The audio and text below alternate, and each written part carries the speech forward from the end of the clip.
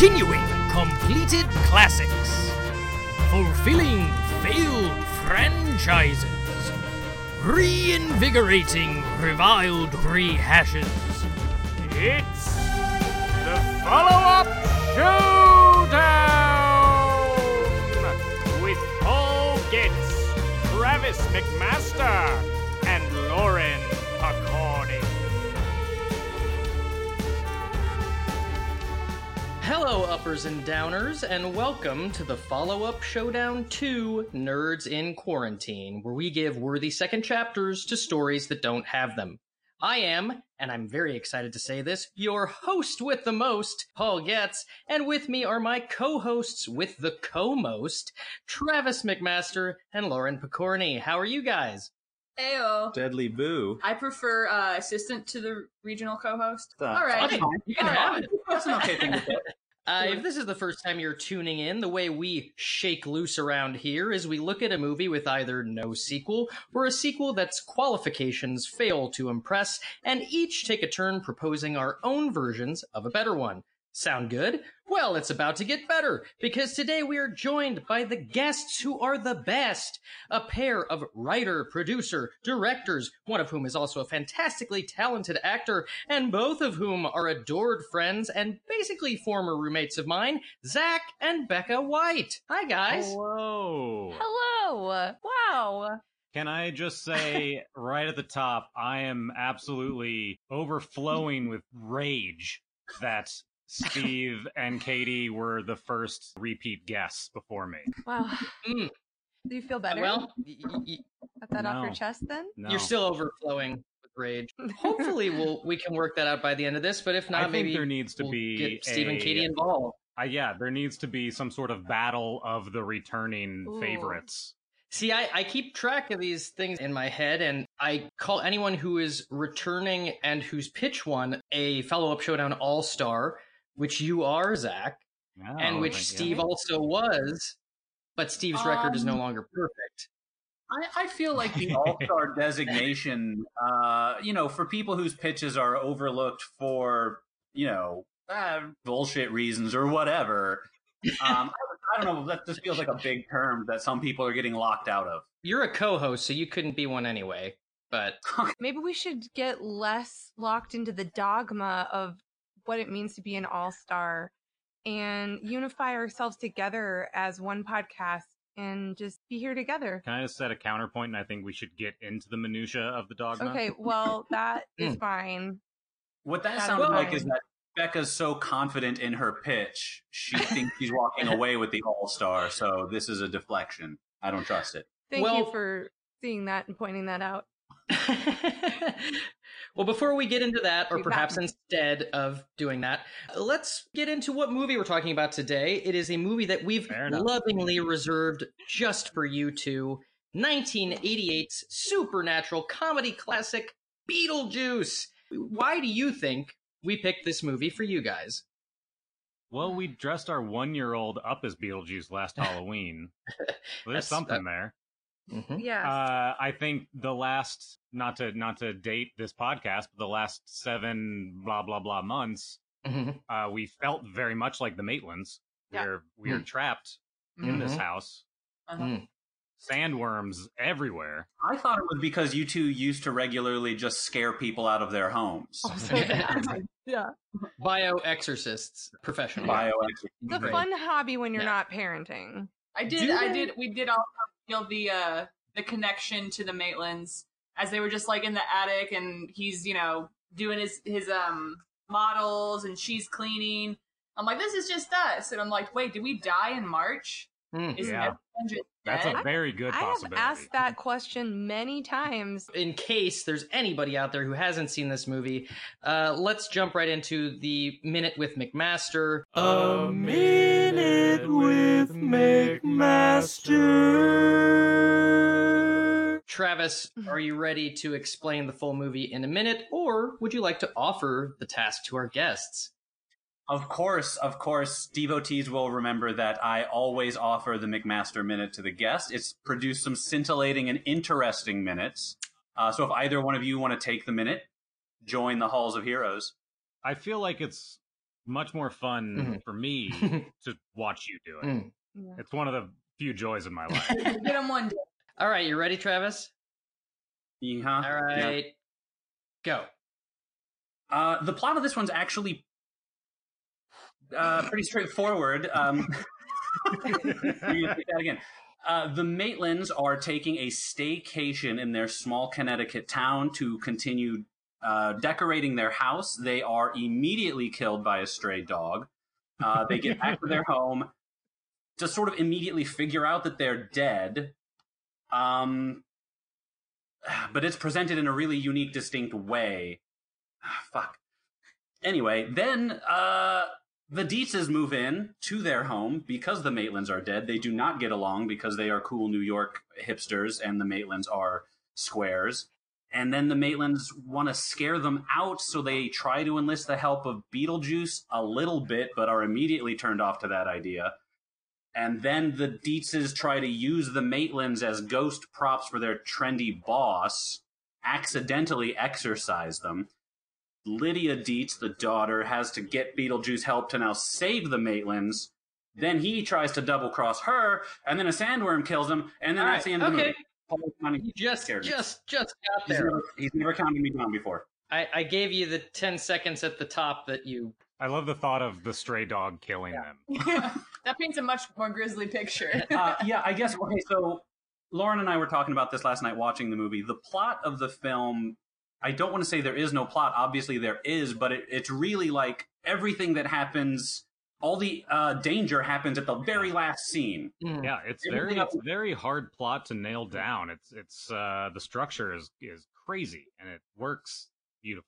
Yes. Yes. Well, I was saying it feels like how much of this was scripted? Was in the script literally giant Gina Davis picks up Beetlejuice. He becomes prickly. She drops him. Still prickly. He summons a bordello and goes inside. Is that in the script? Absolutely. I would say it in a few more words, but yeah. Well, we just say Gina Davis. What did I say? That's a joke about how tall she is. I see. Speaking of Gina Davis, this is our third Gina Davis movie this season, and our first Michael Keaton movie ever, even though he comes up constantly. Also, I would like to point out that he doesn't summon the bordello, Juno does, which we find out later. Yes. But before it even appears, he's looking around like, where can I trade? He gives a little speech. Yeah. He's feeling frisky, and then it pops up. I do want to note that I spent a lot of my morning driving around trying to find bug juice because I have a Beetlejuice coaster. It's my only piece of Beetlejuice swag. And I couldn't find bug juice. I've never had bug juice, but it seemed like a Beetlejuice thing. But I did find a Zagnut bar, which it feels gross in the wrapper. So we'll see. It's crunchy peanut butter and toasted coconut. Sounds good to me. You could have just done like Minute Maid orange juice. Good call. Yeah. I thought maybe the parents of the 1-year-old would immediately have bug juice, Fifth and Western. We make our own. It's organic. Oh, yeah. Very nice. Yeah, real bugs. As to your questions about the script, it's a good transition for me into my writer's notes, of which there are some interesting ones. So the original script was written by Michael McDowell, who wrote The Nightmare Before Christmas and Thinner, and then television-wise wrote for Hitchcock Presents, Tales from the Crypt, Tales from the Dark Side, Amazing Stories, and Stephen King's Golden Tales. So this guy is all about spooky stories. So supposedly his version of the script was much, much darker. In it, Beetlejuice was a winged demon and was just more about murdering everybody than general mischief and perversion. So Larry Wilson, collaborator of Tim Burton's, was brought in to help punch up the script. He also wrote The Addams Family and The Little Vampire, but then there was some sort of working issue between Tim Burton and this writing team, so they were pushed out. Warren Scarrin was brought in, who wrote Top Gun, Beverly Hills Cop 2, and 1989's Batman, and he's the one who finally turned the movie into what it became. Oh, and supposedly, Michael Keaton ad-libbed 90% of his lines. That makes sense. Yeah. I had a thought, and let me see what y'all think about this. We only have Michael Keaton as Batman because we have Michael Keaton as Beetlejuice. If he had never worked with Keaton on Beetlejuice, he probably wouldn't even thought to cast him. Yeah, it would have been an interesting world to see who could have been pretty iconic Batman. I do know that Keaton initially refused this role because he didn't get the script. But then after seeing Pee-wee's Big Adventure and meeting with Tim Burton, he agreed to sign on. That makes sense. I think if I just read this script totally blind, not knowing who Tim Burton was, I don't think I'd get it either. Tim Burton's original choice for Beetlejuice was Sammy Davis Jr. The studio didn't like it. Then one of the producers' next idea was Sam Kinison, who I believe Burton shot down. And then Tim Burton's next thought was Arnold Schwarzenegger, who he went so far as to approach with it, but he was busy with Total Recall. Yeah. Wow. Can't even begin That to is picture. I could see Sammy Davis Jr. or Sam Kinison long before Arnold. Just look at Jingle All the Way or Batman and Robin. He's not afraid of it. It's showtime. No, he's not. You know, whether it's effective or not. No, he's fucking Marvel. There's nothing to say. The original director sought for this movie was Wes Craven, when it was a darker flick. The other actor who made it to the end for the character Lydia, the end of auditions, was Alyssa Milano. Okay. Sure. Kirstie Alley was the original choice for Barbara. Ooh. Oh my God. It would have been okay. Fine. To be honest, this time around, I guess I think of the Maitlands as the main characters, but once their situation is sort of explained, I kind of feel like they're just reacting. Yeah, but I think it's still their story. They're the ones that have to come to terms with something. Yeah. They're the ones that have a character arc. I don't think Lydia really has much of an arc. Obviously, Beetlejuice doesn't. I think it is very much the main movie. Their problem. Yeah. I found sort of what is ultimately their final decision. I mean, it made enough sense, but I feel like there's just so many set pieces they need to get through and concepts that they need to explain that the arc is kind of pushed on the back burner. And then by the time you hear Barbara say, I want to be with Lydia, it's just sort of like, okay, yeah. I guess that's the... Yeah. Mm-hmm. They do come to that conclusion before the climax, and then it's just putting back all the pieces to the puzzle they threw all over the floor. I heard Gina Davis was the very first to sign on. Well, and most of the other actors thought the script was too weird. But having just done The Fly on this show, very understandable how she was cool with it. She had such a crazy few years, but she shot The Fly back to back with Transylvania 65000. So her and Jeff Goldblum were together.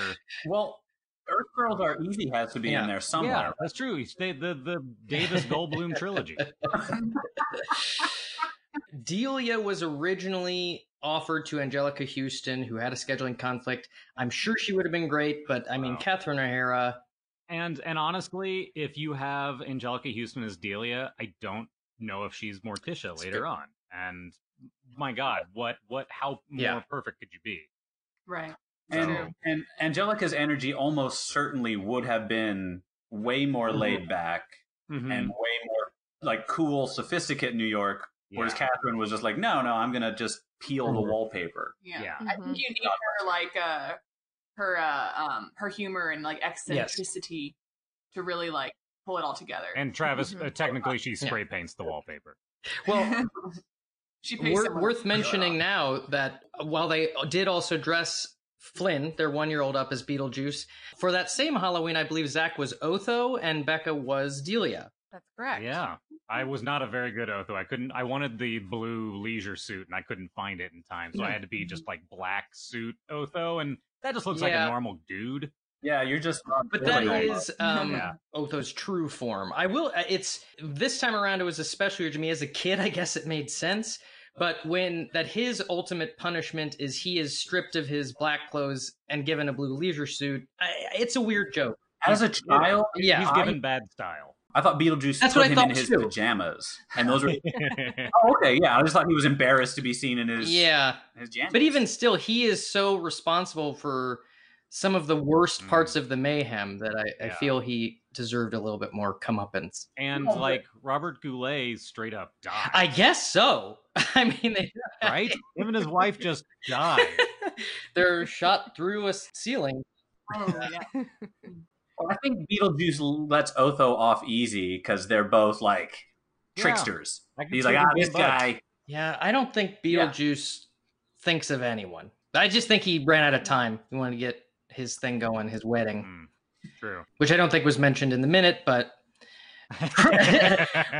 At this point, the listeners are not relying on the McMaster Minute for information, right? I couldn't tell you. I never talked to any of them. There's no way. Yeah, Zach. There's no way either for I listeners. mean, I've seen most of the movies of the episodes I've listened to, so hard to say. Yeah, that makes sense. Could have just. Yeah. Oh man, it's very helpful. All right. Well, I got fun facts. I'll save them for later. Right now, let's get a little personal here. What are everybody's feelings on the movie? Their experiences with the movie. I mean, I think it's beautiful. My God, every single time I watch it, I just find pure joy somewhere. Mm-hmm. It's so crazy and weird, and I'm such a structure and plot guy, and this one is so undefinable. It's like it looks like magic to me.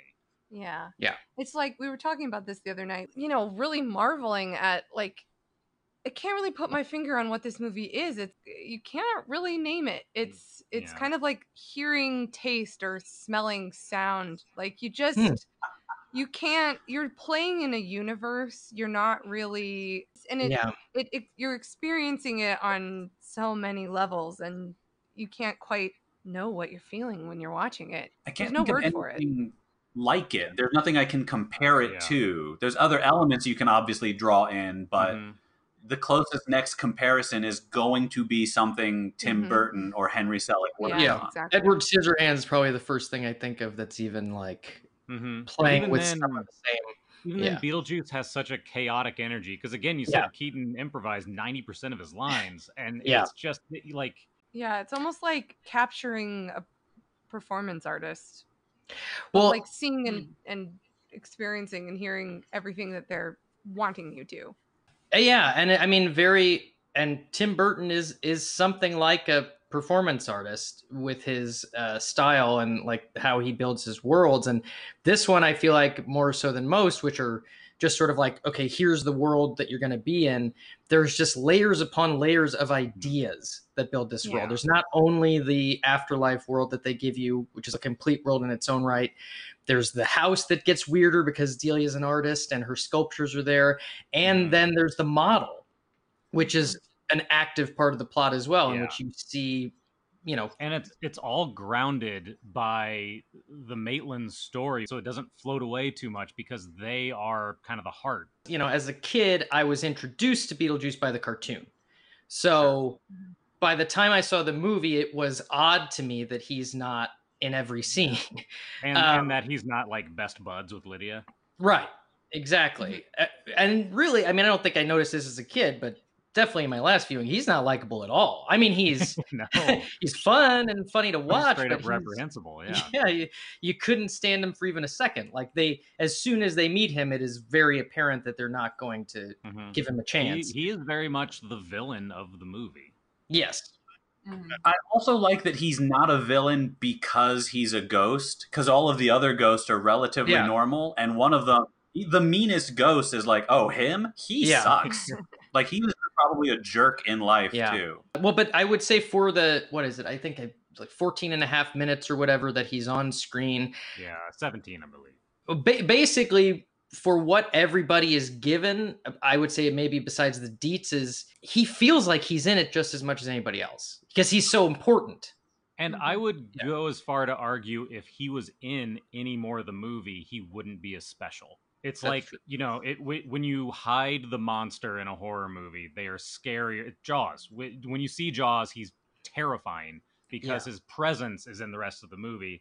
Kind of the same way, like, you're thinking about Beetlejuice before you meet Beetlejuice. Yeah, they talk about him a lot. He's got the commercial. He kills the fly. Yeah. There's a lot of good. And so if you saw Beetlejuice, if you like listened to Beetlejuice more, when he finally popped up, it would be great, but it wouldn't be as memorable. Yeah. Right, like how many minutes in are we in the film when I think it was like 35, 40 before Yeah. he actually he meets doesn't the Maitlands. actually meet Yeah. the Maitlands until Also, because the everything in the whole movie is so ill-defined, you literally only get enough definition to know what you're bouncing off of for conflict. If you throw him in a proper way at any moment, he'll instantly take over everything, and the only way to defeat him is to have a ghost from outer space ride a monster into Yeah. him. Yeah, that I have some questions about the logistics of that, given what is established before that. But I'll let it. That slide. finale makes absolutely zero sense for what they set up, but whatever. Yeah, I know that the part where Barbara punches the sandworm and it just kind of reels back, that is supposed to give definition to the idea that she's good with them. But it's very slight. Oh. Anytime they go outside the house and they're on Saturn, time moves faster. She was out for 2 hours when or whatever. Right. So when she gets sent to Saturn by Beetlejuice at the end, and then she comes through on the sandworm 15 seconds later, Yeah. that means the way time moves, she would have had to land on the sandworm on its way down. And that being the case, I don't know why they established that time moves differently at all, because it only plays into that one scene where she says it. Because every other time they go outside, it's fun. And it always felt weird to me because that's the very first thing that she says to him when she pulls him back. She's like, 2 hours. Yeah. It's like, first of all, she doesn't know that he wasn't out there 2 hours as well. It's not like he said, man, that was a rough 5 seconds. She has no reason to think that he was there a different amount of time than her. It's a very good point. But it's also when they go to see Juno for the first time. Yeah. 3 months have passed in their home. But that is a different world they're in. They are not right outside the house on Saturn. They're in, I don't think they give it a name. They're in the underworld or whatever. Yeah, I felt like that ghost is just transported through space to real Saturn with stop motion sandworms that you can ride back to your home planet. Honestly, this is an excellent. I mean, I don't think we're not gonna get anywhere with these questions. But this is I am glad that we are talking about the rules, because there are a lot of rules established, but they're not firmly explained. No. Another of which is that you do hear, and I don't know, maybe I just missed this somewhere, but you do know that the Maitlands will be stuck in their house as part of their afterlife for 125 years. Yeah, but I think Juno explains that. But what happens after that? Is that explained? I always assumed it was sort of that's when you can move on to the real afterlife. Heaven or not whatever. everyone stays behind, Yeah. I gather. Oh. Routine haunting to me not suggests. everyone is ghosts. Okay. Yeah. Oh, interesting. Okay. So it's like Frighteners rules, basically. So it's the like Maitlands died quickly and unexpectedly, so they're ghosts. So they have unfinished business, basically, is the... Yeah, we're Casper rules. Okay. Sure. But also a firm 125-year sentence comes along. You can't get around the bureaucracy, Paul. Okay. Well, that is definitely established in the movie. Mm-hmm. Very much so. As a kid, I didn't even notice, because it's like, I don't care what's going on. Where's Beetlejuice? Actually, Lauren, did you watch this as a kid? No, I was gonna say, this was only the second time that we watched it last night, and I realized I didn't retain any information. So this was kind of like my first time watching it, and it's very odd. Like I afterwards, not like in a mean way, I said I'm really surprised how popular this movie is. It's just it's so strange. It does feel like there was like a very short script that someone like Tim Burton just really wanted to make, and he's like, we'll fill in the gaps with cool like effects I've been wanting to try. I know Roger Ebert gave it 2 out of 4 stars or something, and his big complaint was that he wishes that they would have stuck with the Maitlands story, made it a complete story about them and their sweetness and their love for each other, and left out all these fun, wacky set pieces. But I disagree with that completely, and I say that what works about the movie is the fun, because there are no gaps in what's new and fun, what you're being shown. I feel like for me, and this could just be the way that I consume movies in general, like all that stuff you guys just said about Saturn and shit, I don't remember any of that happening in this movie. I don't remember the rules. I don't remember the plot. And I just watched it like last week. Because it's such a dreamlike film, and because the Maitlands only react so much to everything. So as a kid, I just had no clue what was going on. And I assumed it was because I was 5. But it's just a bizarre movie no matter how old you are. Right. Yeah. Plot aside, what unquestionably works about the movie is the characters. I mean, it's not just, I mean, Beetlejuice obviously stands out, but the Dietzes are wonderful. All 3 of them in their own individual ways, and they're all on their own separate journeys with their own separate character arcs, and they're such full, memorable, wonderful. It wasn't until the last viewing or two, and especially when Becca was putting her Halloween costume together last year, that we realized that every single costume Delia is asymmetric. Like she always just has one glove on, or like one earring on, or that there's always something off about every piece of clothing she puts on. Well, there were a couple really fun things I noticed. One was when she has the gloves in her hair, as an outfit, and then the other when she is wearing what I think is Charles's sweater as pants. Like, why? That was after be my unsung hero. So The hip that city just folk felt are like wearing a Catherine so- O'Hara choice, because she does a lot of that kind of stuff on Schitt's Creek too. Yeah. I feel like just something she thinks is very funny for rich people is that they don't know how to do clothes properly and they just sort of wing it.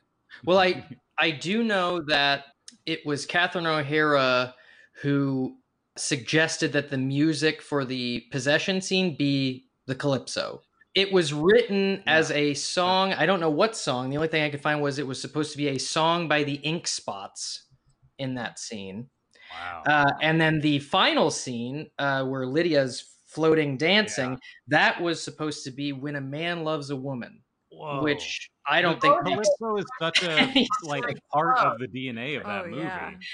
Yeah. When a Man Loves a Woman. So we're all supposed to like walk out of the theater as a teenager is dancing with football players. Well, Man Loves a Woman. My guess would be that maybe it was supposed to be like a sweeter, like the Maitlands dancing, and in love while she floats nearby. Yeah, I don't know. It's impossible to imagine, especially. And I do know that Tim Burton was worried about the Deo scene because he didn't think it was funny, and then it ended up being massive hit. Whereas the Ink Spots, on your side's hilarious. One of the biggest laughs for me and my brother when we were kids was during that scene, the face that Mr. Dietz makes when Tarantula around. Yeah. Mm-hmm. He's like half in control, half horrified. Killed it. Yeah. It is the magic in that scene is very interesting in general because like when they are in control and when they are not I guess you do know the actors always make very clear choices, like when Otho starts doing the drum and then goes, what? I'm doing a drum? But I would like to see the Maitlands running around moving them. You know what I mean? Because they're pretty busy. They would have to. Yeah. And it was just 2 of them. How many shrimp hands do they have? Right. What is their power set?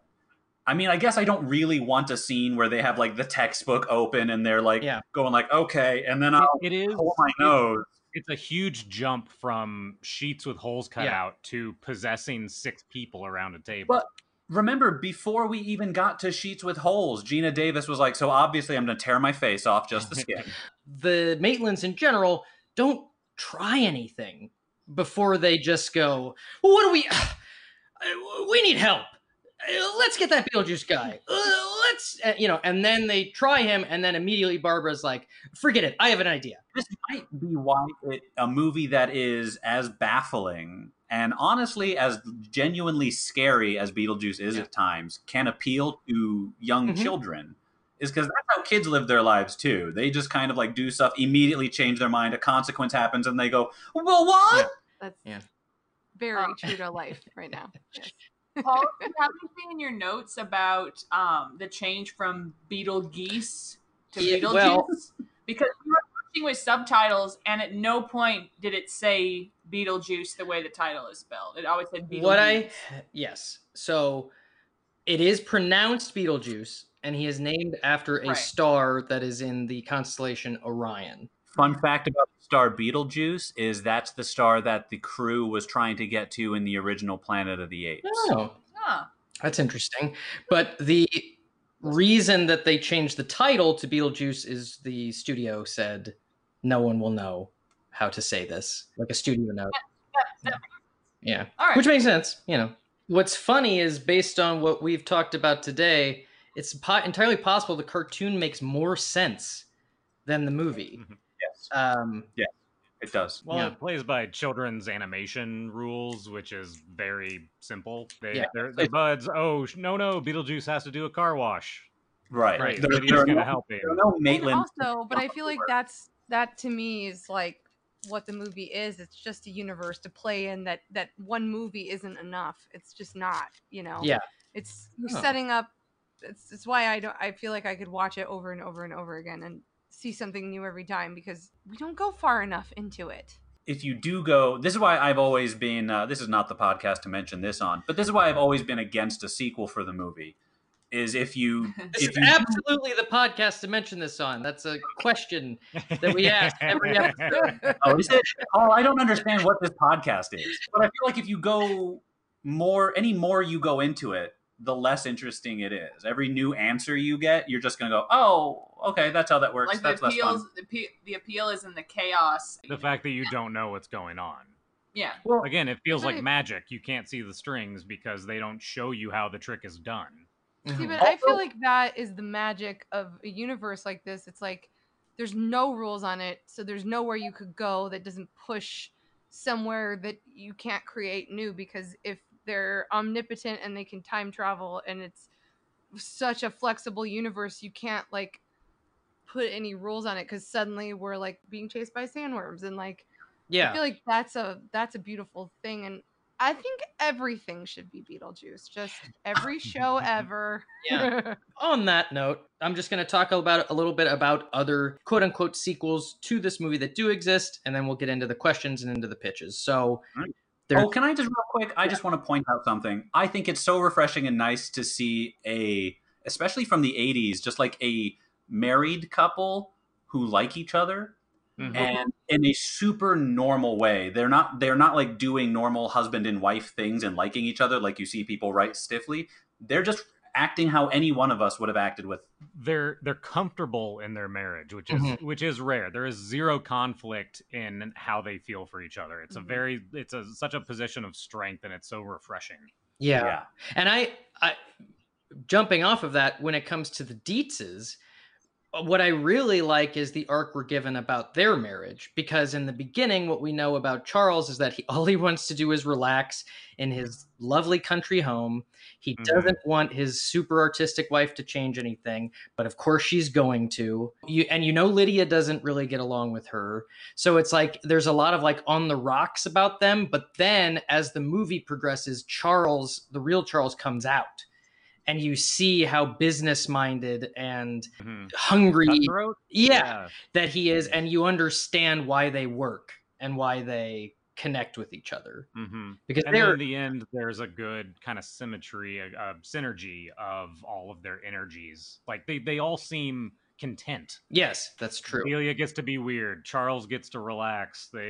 Sort of. And and what's nice about it is no one has to change. They don't do the nonsense where Lydia's suddenly wearing like a pink outfit. She still modified her school uniform to incorporate more black. Yeah. Mm-hmm. Delia isn't the like perfect country housewife. Yes.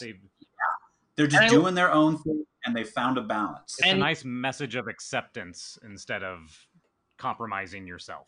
Well, and Delia, unlike Otho, is a character that I was glad to not see get any comeuppance, because it's like she is so much a part of the problem throughout the movie. She's the thing that's pushing things to a head. Mm-hmm. But, I hated her as a kid.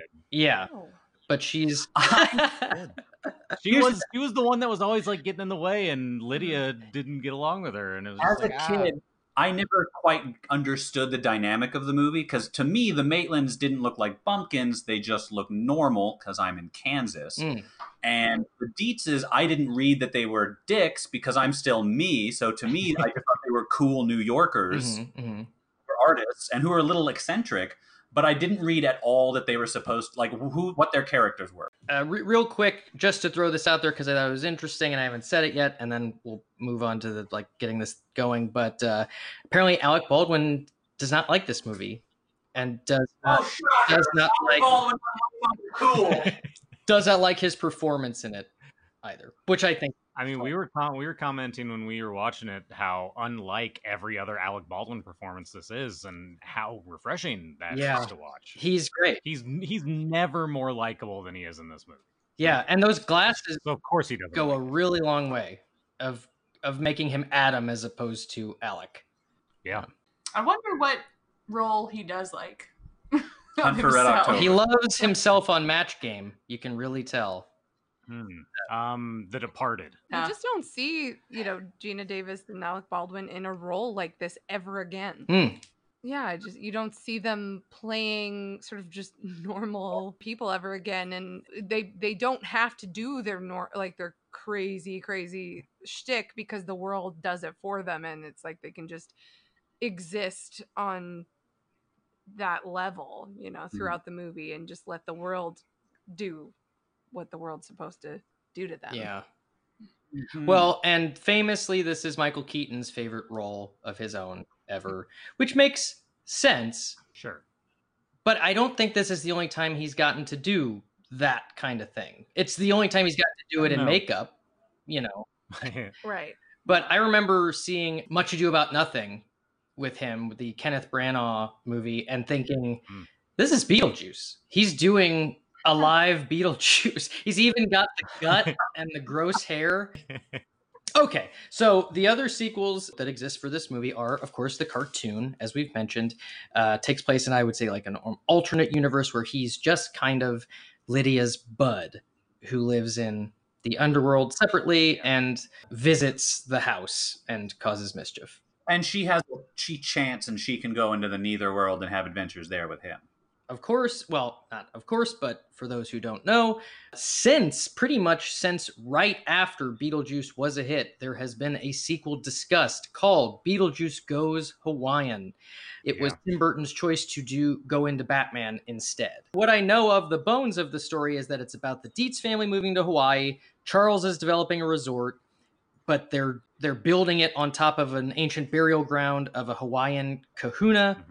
And then the spirit comes back to life to cause trouble, and Beetlejuice becomes a hero by winning a surf contest. Now, damn it! I got the other my pitch. I was kidding. it might have sort of like we've talked about before with Ghostbusters, between Ghostbusters 1 and 2, the cartoon having an effect. It seems like what they were maybe going for is making Beetlejuice a good guy. Yeah, which I don't know. I don't think you can or should do. Personally, no, I don't think so. I mean, I think there's a way to do that. They did it with Godzilla. They did it with the Terminator. They tried to do it a little bit with Hannibal, but I think you're right. I don't really think it would be that much fun to see like a little girl holding Beetlejuice's hand, and he's like, "Come on, little Juice," and puts her on her shoulders or something. So then as far as like the writers of that, it was originally given to Daniel Waters, an old collaborator of Tim Burton's. Then Kevin Smith got a pass in 1996. Sure. And then as recently as 2015, Tim Burton's now collaborator, Seth Grahame-Smith, took a pass at it again. But it's always been that same script. Well, so they should change it. Or just not to... Or let it go, yeah. I mean, I don't know if I want to see contemporary Burton try and tackle this. I haven't seen Dumbo. Everybody seems to think that's a good one. What? The Keaton Dumbo? Who's this everyone? Oh. Say the name of one person you know personally who liked this movie. Or Rotten Tomatoes. No. Rotten Tomatoes doesn't count. Okay. That's what I thought. That's what I thought. All right. Well, okay. So then, we've kind of all danced around this over and over again. But first question: should this movie have a sequel? I think it should. Yeah. No, I'm kidding. Because I said 3 times that it didn't. I thought that'd get a laugh. Zach just made a face at me like. Oh. I think there's a lot of stuff to go into. I think you could do a sequel or a prequel, and you could probably come up with something pretty great. I mean, Yeah. it is such a perfect movie that I don't want to demystify and I don't want to ruin by having a bad entry. But having said that, I want more Beetlejuice. Okay. Now, the character or just the world in general? Like, could you be happy with a Beetlejuice sequel that doesn't include Beetlejuice? No. Okay. No, I think I need the character there. Okay. To what extent? More? Same? Less? Save it for the pitch. That's true. Yeah, okay. How about you, Becca? What are your thoughts? I actually am going to be controversial and say I'm not sure I need a person to portray Beetlejuice, but I would be okay with having him have a sort of legacy. Like we repurpose, and Beetlejuice, he still has agency in the story, but not necessarily portrayed by, like, he doesn't come into the room ever. So you would want like Fast and the Furious presents Beetlejuice 2, just with like other characters in the Beetlejuice world, and then at the end Beetlejuice shows up in the car and he's like, "I heard you're pretty fast." Yeah. Almost like he's become part of the culture and is, you know, still like maybe he's on an island somewhere. He's not participating in the active stories, but he's sort of. If he's going to be on an island, I'd like to pitch Hawaii. Okay, well. I would like a Beetlejuice sequel that starts with him still in that waiting room with a huge number, and it finally hits his number like 30 years later, and he's like, all right. That's pretty awesome. great. Yeah. Well, let's fun. not just take ideas that are maybe in other people's Getting there first. if it'd be ridiculous. We're getting into it now. Okay, so then real quick, second question, sequel or prequel? What's the sweet spot if you're going to do it? Sequel. A sequel. Yeah. Probably a sequel. Yeah. I say sequel also. Things I would maybe want to know from a prequel, something about Lydia's mom, like her original mom. I think it goes into prequels are usually there to answer unanswered questions, and I don't want them answered, so I don't want a prequel. Anyway, a sequel, I think. Yeah, let's do it. Yeah. Okay, well, with that being firmly established, let's get into these pitches. Anyone want to go first? Can I go first? Yes. Yes. I want to get mine out of the way. I'm sold. Not to get y'all too excited about it. I'll go first, honey. Mine is called Beetlejuice 2020. I'm already scared. For his naughtiness, Beetlejuice has been assigned to social work. 32 years in, he finally develops a way to escape. He makes it out into the real world and finds a body to possess, a wealthy businessman, played by Michael Keaton. Oh. So Beetlejuice lives out his vices, dreams, and shenanigans as a real boy, but agents from the afterlife are on the hunt for him, so he has to evade them along the way. Beetlejuice reunites with a familiar face when he runs into Lydia Dietz. She says he seems familiar, but she can't place him. They become friends and hang out over time, Beetlejuice like sort of being less shitty than he actually is to try to get close to her. Beetlejuice puts on the charm and woos her. They're getting cozy one evening when Lydia suddenly pulls out a device that exorcises and traps Beetlejuice's essence. Turns out Lydia is a ghost, and the afterlife has recruited her to help them trap Beetlejuice. Lydia returns Beetlejuice to the deathly realm, where he's banished to the room of exorcised souls for eternity. Lydia herself then returns to haunting her childhood home with the Maitlands. Maitlands. That's all. Cool. I just have one. For what purpose is Beetlejuice courting Lydia? He's shitty. he wanted to marry her at one point. There's like something inside him that's like, yeah, this will be fun. So like revenge. I thought it was just general lasciviousness. Yeah, just like he's lecherous and gross. He's like, hey, I remember her. You know? Okay. It That's a kind of good reminded time. me of the episode of Futurama where Bender becomes human and is just like full of vices. Mhm. Huh. Like Yeah. having Beetlejuice Yeah, in that just a sounds cool. normal Michael Keaton body, but just being sleazy is fun. Yeah, I thought that would be really fun to see. Just Michael Keaton Yeah. being human crazy. I Well, love that. And much like with Bender ruining that body, like he starts out slim Mhm. and then ends up with the Beetlejuice gut Yeah. and the hair. Doesn't and, bathe you know, or anything. It's... Yeah. Still eats bugs. Yeah. Yeah. What delicious. Anyone want to go next? Guests, I offer to the guests first. No, Travis, you go. Hit us up. Listen, I think we can scare them off ourselves tonight. I have an idea. This one's just called Beetlejuice 2. I don't feel like getting clever with the title. It'll be a current day sequel. So we're going to open in a very, very big mansion. Not regular rich people. Disgustingly rich mansion. A robber is breaking in, a cat burglar. But like a fancy cat burglar. Like, in Ocean's 13. And it's John Cho. And he's sneaking into this house to steal something. This is like a big Xanadu estate. So he's breaking in to steal. It doesn't matter what, because he gets caught by the only person in the house, the woman who owns it, Molly Shannon. And there's a bit of an altercation. She's clearly he's a robber, so I guess it's kind of hard to be on his side, but she's very rich and going to be mean to John Cho, so she's definitely kind of like a crappy person. And then through hijinks, they both die. I don't know, they fall down a staircase or something. And then you get... sort of like with the Maitlands, they kind of figure it out, but it's like moonlighting. They're arguing. They don't like each other. They don't have a relationship, but now they're both stuck in this house for, according to the handbook that John Cho keeps reading, that Molly Shannon won't read because she's used to servants, will be 125 years. So he reads the book. He realizes he needs to talk to his caseworker. He can't live in this house for 125 years with this insane woman. So he goes into the afterlife, which will be a nice, fun, updated-looking afterlife experience. His caseworker is Idris Elba, who's going to be like very dry, very it's his character from The Office. I'm just taking that character. He's in the afterlife now. So he's got no patience for John Cho either.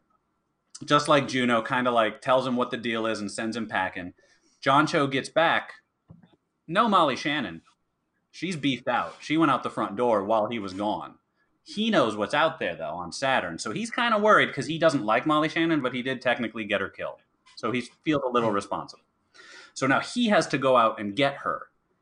Most of this movie will now take place in the wastes of Saturn. We get a little bit of, sandworm monster. He runs into a ghost, a bounty hunter, a robed bounty hunter who looks for wandering spirits on Saturn, takes him back to the afterlife. Now you got to be a caseworker for the rest of eternity because you got lost on Saturn. So it's either get eaten or go work forever. John Cho's not into that. He runs from this bounty hunter who is being played by Jack Black. Always into it. I am certainly Jack Blacking it up. casting towards my audience a little bit. I knew a Jack Black would get you very interested. John Cho runs off away from Jack Black. He finds Molly Shannon. She's losing her mind. There's monsters everywhere, not just sandworms, but a lot of different fun kind of, I figure still like Henry Selick-esque stop motion monsters. Explains to her what's going on. Doesn't matter. They're still lost on Saturn. Can't find that door. Robed figure shows up now, saves them from the sandworm. It's Beetlejuice. He's out in, because I don't know about that waiting room ending. I don't know. We can wave our hand and he got banished. I don't know. But he's been out on Saturn since the movie ended. So he's going to try and help them kind of survive, but he has ulterior motives. He wants to use them to get out. They're looking for a door. He wants that door.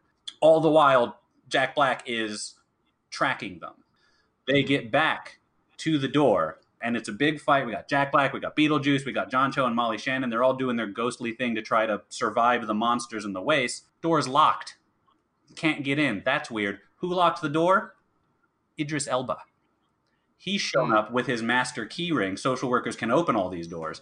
He shows up. He doesn't want to be a social worker for eternity either. So he's going to round everybody up and trade them in to get out.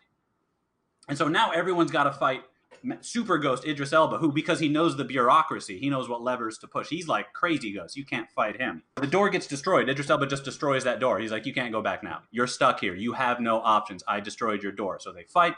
Molly Shannon gets the keys. They're going through the wastes. They find another door using the keys, because with the keys you can go through whatever door you want. John Cho, Molly Shannon, and Beetlejuice go into the house, leaving the Idris Elba and Jack Black to fight the monsters on Saturn. Now you're in trouble because Beetlejuice has got his agenda. So he starts using his whammy magic, like at the end of Beetlejuice, to try and get John Cho and Molly Shannon, kick rocks, kids. I'm back, baby. I'm the ghost with the most. So they're about to get their ass kicked when behind him, we hear Beetlejuice. He turns around, Winona Ryder. It's her house. And then Beetlejuice is like, oh, snap. And then she says Beetlejuice again. And then you'll have one final moment of conflict where like they almost, she has to unzip her mouth or whatever. They just Beetlejuice him right the hell out of there. And then you've got, now they're all in the house. And then, I don't know, maybe we do something like the Maitlands enter too. The implication being that they have the key ring, they're in this house. So now the Maitlands, John Cho and Molly Shannon, they can go anywhere they want. Still dead for 125 years. But if they want to leave the house and check out maybe Hawaii, they can. Like at Monsters, Inc., they can just go through whatever door. And that's it. That's it. That's the end of Beetlejuice 2. Okay. No, it's only because I am so comfortable with you, Travis, that I'm going to say a couple things. One, and I can't believe I'm going to say this, but I think that's it. No one's ever so comfortable with me, they compliment me. Well, the thing I can't believe I'm going to say is I think that's a miscasting of Jack Black. It's a little bit of a hat on a hat, because if you have Beetlejuice's energy, you don't need a Jables. That's true. So I think just keep Elba as your bounty hunter. That would be my note. Bad note. Second thing is you're playing with time a little bit here. The Maitlands don't look like the Maitlands anymore. Yeah, that's why I was an iffy on bringing them in, because you'd either have to just like keep, I mean, Gina's fine, but you'd have to keep Alec in the shadows, or I'm hearing that you're on board with the pitch. There's just a couple of details you need to work out. Yeah, I had some onboardness for sure. Okay, whatever. I'm not hearing anything out of Becca and Zach. Okay. I think it was great. I think there's a lot of movie that's happening just on sand dunes. Yes. I'm not gonna lie. There is several things that I was playing around with that is similar to that. So kudos for like minds. Oh yeah. Once again, Paul is proven wrong. I stay away from Saturn though. Tone noted. All right, so I forgot about my fun facts. We got a lot going on. We don't need them, but I'll give one. Did anyone know that Catherine O'Hara met her husband on Beetlejuice? No. No. I love that. Actually, oddly enough, I think me and Becca went to a screening of Beetlejuice like in the park one time, and Catherine O'Hara was supposed to be there, but she couldn't make it because of something else came up. So she sent Canada. And so she sent this big long letter that was the the talk she was going to give if she was able to be there. And I think she mentioned it there that she met how much the movie meant to her because of that. Production designer Bo Welch remains her husband. And apparently Tim Burton was the one who encouraged Bo to ask her out. He was very much of a mind that's like he couldn't talk to the actors, and sure, a long, lovely marriage. Yeah. Oh, that's nice. I wouldn't even need a reason given as to why they didn't approach. I'd be like, no, of course not. She's What are you?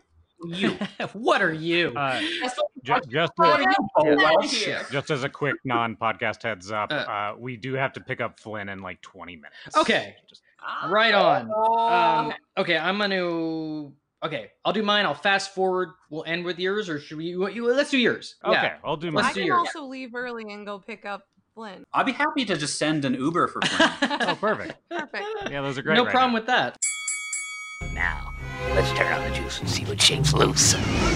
I didn't take a lot of notes like I know you guys tend to do sometimes, so I'll just have to bank on my raw passion and charisma on this page. Note on notes noted.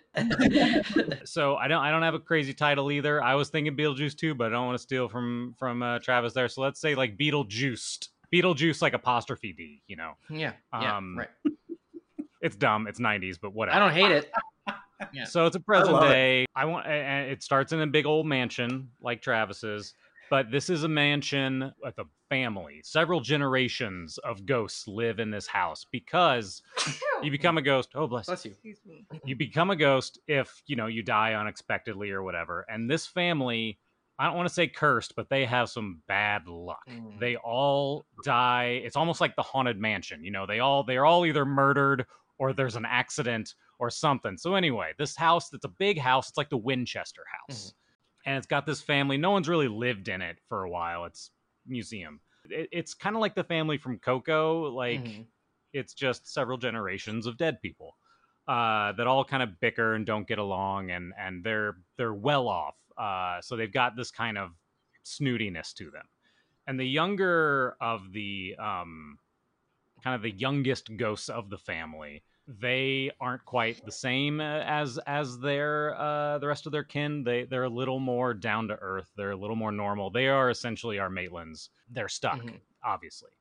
In the meantime, if you know anything about the Winchester or any kind of historical places like that are known to be haunted, they are a magnet to shitty ghost hunters. So, a team of ghost hunters, super bro-y, just like assholes, they move in to the house essentially. They set up cameras in every room. They got their like big control room. They are going to catch these ghosts in the act. And of course, the family doesn't, they're keeping a low profile. They don't want themselves to be known. But who are you going to get these ghosts, these ghost hunters out of their business? It's going to be Beetlejuice. And they think of Beetlejuice because the matriarch, who has been dead for several hundred years, has a bit of a romantic past with them. Yes. Anyone who's been, so this is like, let's just say it is an Angelica Houston. Yes. Or a Helen Mirren of sorts. You know, maybe used to dating back in the 1700s. So it's contentious now, obviously. Anyone who knows Beetlejuice for more than 5 minutes has a problem with him. So they bring him in, and he tries some stuff. Doesn't work very well. The ghost hunters they're professionals, even though they're whatever. So they kind of counter his stuff. He realizes he's going to need some help from the other side. So he recruits into his little scheme Lydia. So because he pops up every now and then to kind of torment her a little bit, and she always kind of slaps him back. They are friendly with each other, but never really on the same side. It's one of those, just he's a pest and he bothers her because it's fun. And anyway, so he gives her the sob story of this whole family and these kids who are sweet, but they just they just need a little help. So Lydia, who is now a medium, she agrees, like, okay. So she's going to go and like join the team of ghost hunters as a pretty renowned medium. She's published some books. So the ghost hunters are like, sure, yeah, a little minor celebrity that'll help raise our fame. And so she is sort of relaying fake information to the ghost hunters to sort of sabotage their efforts, to try to get them to be like, oh, nothing, sorry, we might as well leave. But of course, Beetlejuice got them ulterior motives. But Beetlejuice, turns out, he is in cahoots with these ghost hunters. They've been buds since Burning Man. And he sent them there to get Lydia there. Like, this has all been a big scheme to trap Lydia. He, for the longest time, has held this grudge because she's bested him so many times. And he starts doing his Beetlejuicy thing, and it's all an attempt to sabotage Lydia and basically maybe possess her. And so the other ghosts of the family who are always bickering or whatever, they have to join and be they have to coordinate with each other. They have to be a team. They got to get along to help Lydia roust Beetlejuice, and in the course basically destroy all of the ghost hunters. Anyway, I was thinking, after Beetlejuice is again bested through magic, at the end I thought maybe, since the first one ended with Lydia sort of getting, even though she isn't good with her mom, with Delia and her dad, the Maitlands still are sort of surrogate parents to her at the end of the movie. Obviously, the math test and all that. I think she is grown up now and mature, but she doesn't have any children. I think these young ghosts, she's now the motherly figure in a family that doesn't really get along and they don't really have a supportive person in their afterlife, I think Lydia takes that form and sort of maybe just sticks around the house somewhere, but she is going to be a continuing presence. Everyone gets the good feels, and Beetlejuice gets maybe stuck back in that office with a bigger number than he had last time. Beautiful. That's all I got. Awesome. And I think what you did that probably should be done with any Beetlejuice sequel is you found a new focus for your leads with Beetlejuice, a supplemental character. I definitely think that that's probably the way to go. It is not the way I went, so kudos to you. But I think that's the move. That is absolutely the move. Just so I can squeeze as much from you sponges as I can in your limited time. Did you guys have any unsung heroes? Hit it, Paul Jr. Unsung hero. I guess maybe the realtor. I really love the realtor. Oh yeah, Jane. Is that her name? Yeah. Yeah.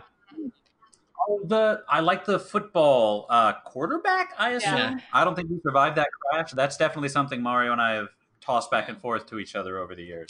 A couple I notice, I like Bill, the guy who runs the barber shop next to the hardware store that talks and talks. Oh yeah. He adds a little moment. And I like Delia's agent, who I never really remembered from being a kid, but he's at the dinner party with them with the Calypso scene, and he just keeps bringing up how much money she's lost him and how she's a flake and all that kind of stuff. I think my unsung hero is the perfectly straight chalk line Alec Baldwin draws whenever he's drawing the which is incredible. Yeah, that's pretty amazing. When you guys brought it up earlier, I wanted to put down the dog that kills them, essentially. Aww. He's adorable.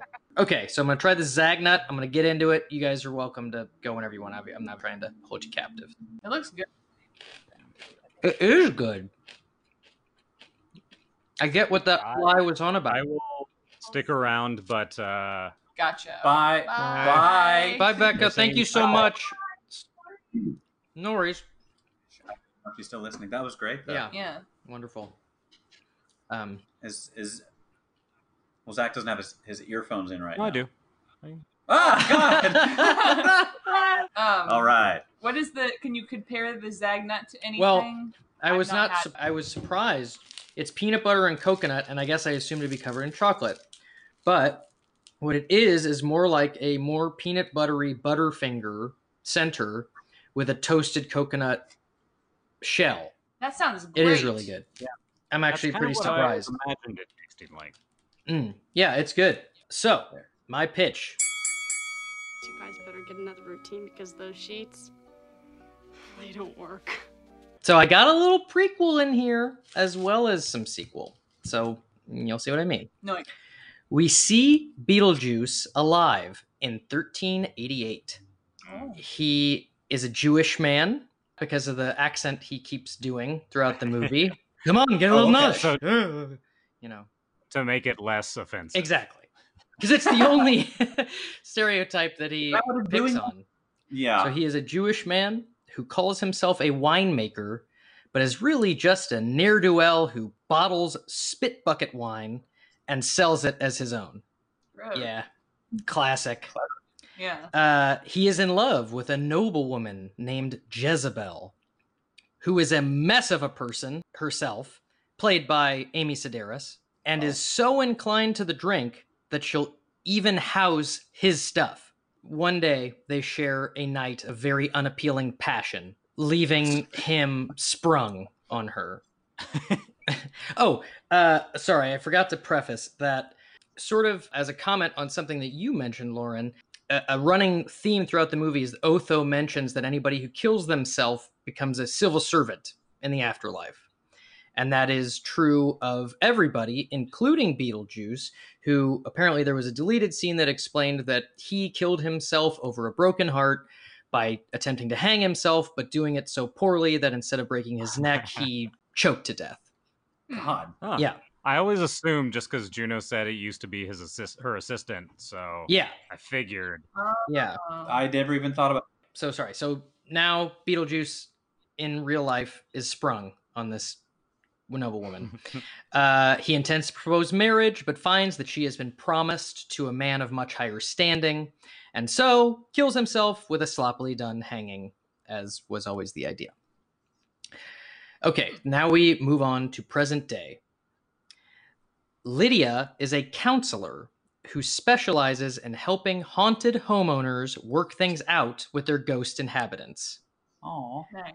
Charles Dietz dies, and Lydia knows it the very moment it happens because she's so connected with the afterlife. At the funeral, we see that nothing has changed with she and Delia's dynamic over the past 35 years. They just don't get along. Beetlejuice, having been in the waiting room all this time, and I so apologize, I don't have a fix for the shrunken head. I don't think you need it. Yeah. I don't. Yeah, well, I appreciate that.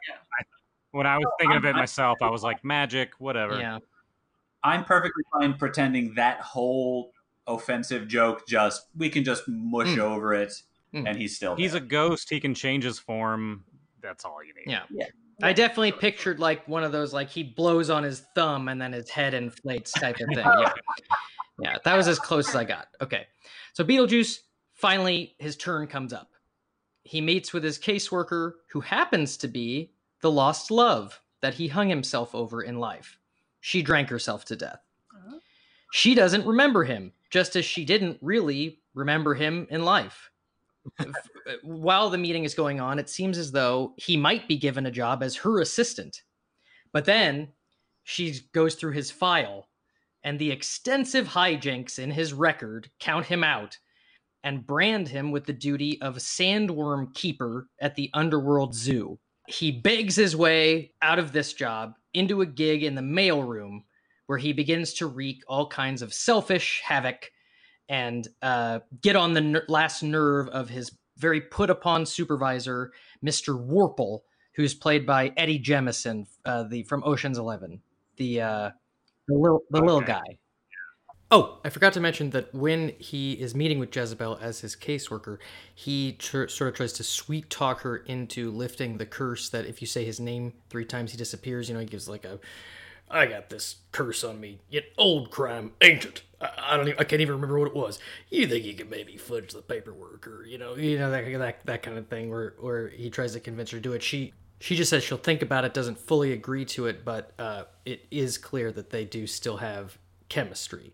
Delia, meanwhile, has made a name for herself over the years as a sculptor with her Beetlejuice works, because at the end of the movie we see that she sculpted Snake Beetlejuice, and that has been the biggest hit of her career, but has over the years fallen into obscurity. She's desperate, she's lonely after the loss of Charles, and ultimately is the one who calls Beetlejuice back as a means of getting further artistic inspiration. So he's in the mailroom, he's causing trouble, and then he's called back to Earth. The terribly lonely Delia is swept up by his blatant perviness. He's just as, if not more, antsy as he was. So he comes onto her strong, and they begin having an affair. Ew. Quickly bored of Delia and taking an interest in Lydia's career, Beetlejuice duplicates himself and leaves the dupe with Delia, and I'm stealing this 100% from a Sabrina the Teenage Witch Halloween special, makes a clone of himself and teaches it some key phrases, then leaves it with Delia. He starts messing with Lydia's business, pitching himself as her partner in charge of the bioexorcism division, and even nabs a few of her less savory ghost clients. The only way he'll agree to stop is if she helps him to be worthy of Jezebel. So then a lot of the plot of the movie is Lydia trying to help Beetlejuice be better. She tries as well as she can to improve the ghost with the most, but he is, not surprisingly, an impossible task. At the same time, Delia is still with the duplicate, and through a series of misunderstandings for the phrases that he says, and circumstances lead up to her crashing her car with the dupe inside, and it's sort of sinking into the water like happens with the Maitlands at the beginning of the first one. And while it's sinking, she's realizing that it's like a Beetlejuice clone. And so that's where we'll leave her for now. When Beetlejuice himself believes that he's ready to go back and get her, he asks her to send him back. She's 2 Beetlejuices in when Delia shows up her rage palpable, and insists that he deserves a much worse fate. Lydia, disgusted by the fact that this affair occurred at all, agrees, and Delia begins the process of exorcising Beetlejuice, so turning him into a lost soul. At the last second, Lydia feels pity for him and calls it off, convincing Delia to let the underworld sort him out. They send him back. He asks Jezebel out. She agrees. And as part of her coy response, she says Beetlejuice twice. And the whole time it's leading up to that, he's going like, wait, you kept it for yourself? What's going on here? And then she says it the third time, but she says Beetlejuice, and then stops herself. And he kind of you got me right up to the edge there. Sometime later, back on Earth, Lydia attempts to better her relationship with Delia by bringing her into an office and acting as a counselor between her and the late Charles Dietz. Delia is overwhelmed by the lovely gesture, and then the two of them, Delia and Charles, begin arguing almost immediately through Lydia. Are you bringing in I am bringing in sex offender Jeffrey Jones. And I'm not the first I thought that's why you killed him. It is kind of. Yeah, it is kind of, but that's why I only gave him a really small cameo. And I'm not the first to bring him back. Okay. HBO did with the Deadwood movie. So if that's where I lost you guys, that's fine with me. It's not. Well, hey, how's this? It's a counseling session, but you don't see Charles. It's just Lydia speaking for Charles to Delia. I actually think that would be very funny and for Lydia to just speak for him. Yeah, and I think that works. I also think it adds to part of the joke of the scene that I like, which is that she is, it's like, oh, poor Lydia. She's stuck with these awful parents type of thing. Okay, so then the last scene I have is back in the underworld. We see Beetlejuice now working as a zookeeper, cleaning up after captive sandworms. He spots Jezebel out with her new boyfriend, Mr. Warple. She makes sure that they walk past and sloppily kiss right in sight of Beetlejuice. Then gives Beetlejuice a "aren't you jealous" type of look as they walk away. Motivated to continue their weird, pervy people dance, Beetlejuice creates a dupe and leaves it to his own job as a zookeeper, goes off to pursue Jezebel. The duplicate is almost immediately eaten by a sandworm. The sandworm escapes and begins to cause mass chaos in the zoo. And that's the end. And the movie is called Beetlejuice, Beetlejuice. Oh, okay. That's nice. I like that. That's good. That's really clever. Cool. I have to say, there was a lot of really devastating moments in your pitch for a fun sequel to a comedy supernatural film from my childhood. And I know that there's like some genuine stuff in Beetlejuice that's either scary or conceptually is like, that's really dreadful. Yeah, there's a lot of suicide in that first movie. Yeah. Well, your movie opened with just like a broken-hearted guy in the 1300s choking to death in a dirty room. Maybe with like the Belafonte underneath it plays funnier, but it feels like a steep uphill journey from there. It is interesting when I read that was the original, that was always the plan for how Beetlejuice died. They seem to think that was funny. That it was like, he tried to hang himself, but he did it so sloppily that he just choked to death on a rope. It's like, well, I guess. Your movie opens with that. Right. So you think it's a little funny. I think Keaton could do it somehow. Maybe the circumstance is funny, you know? This could just be me. I'm a little worried that even though Beetlejuice is irreprehensible and definitely 100% a villain, seeing Delia choose to exorcise him and make him a lost soul, we've seen how awful the lost souls are. I'm worried the audience is going to turn on Delia. I think you want to see Beetlejuice bested, but you don't want to see that. I get it. I think Delia is kind of not. She's not much of a sympathetic character in general, but well, okay. I would say like 10 to 15% less horrifying dread in your pitch, and it all coalesces. I mean, we could sit here all day, guys, and throw notes back and forth. I mean, but I think the vote will speak for themselves. Votes, not notes. Am I right? Our new voting system is that everybody can vote for one that is not their own. Good, clean fight. And sort of see how it works out. And the candidates are Beetlejuice 2020, Beetlejuice 2, Beetlejuiced, and Beetlejuice. Which one was Zach's? Zach's? Okay.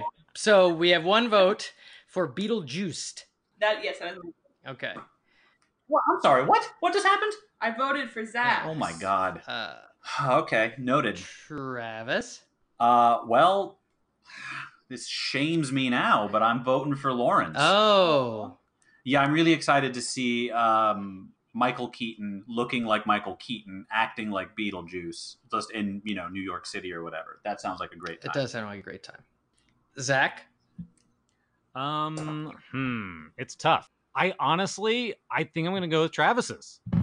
Because I think like bickering enemies that have to live together forever, Odd Couple style, could be really fun. I think that's a really fun dynamic to explore. Thank you, Zach, for finally someone realizes that this is not an accident. But then also there's the flack that we mentioned earlier. But well, the flack is always there. No lack of flack. Leave me in the gutter where I belong. I have to give my vote to Beetlejuiced by Zak White. Whoa! You know what's really beautiful about this? You two kids picked me. You didn't have to, but you picked me. It makes me want to kiss you guys. Come on, come on. Give me one. Which makes you a continued all-star and our first continued all-star. I did it. It's all I've ever wanted in life. Yeah. Great. Awesome. Well, thank you for your time. Thank you for, 0 votes my way. And welcome to the gutter. Thanks for inviting me back. I really appreciate it. This is always so much fun. Oh, thank you. Oh, awesome. Whew. Okay, we're still fun. We're still fun, guys. Did it. Yeah. Now commencing this emergency follow-up showdown meeting with Zak White. Thank you for being here, Zach. Oh my God, the future. It's so horrible. I wish I could tell our past selves. What those idiots don't see coming. Those poor fools. We were recording this on January, 23rd of 2021. And it is the show's first emergency meeting because I neglected to ask for plugs when we recorded the Beetlejuice episode. And I know this titan of talent I'm sitting with right here is going to have something Beetlejuicy for us. So please, if you're into that spooky horror stuff, I am a horror filmmaker with my partner Todd Spence, and we have the channel Midnight Video on YouTube. Just search Midnight Video and then pop up. You can also see us on our website, bewaremidnightvideo.com. It's just a bunch of fun little shorts that'll maybe make you pee yourself a bit. That is the guarantee slapped on the beginning of every one. Yeah. It's not really out of fright. It's more of a medical condition that we will somehow infect you with. It is worth it every time. I've just gotten, absorbent underwear. No problem.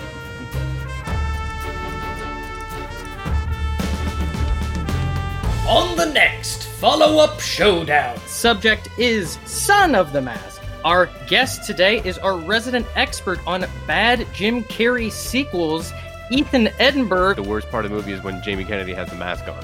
That, to me, is rock bottom. Chemistry's off today. Happy to be here.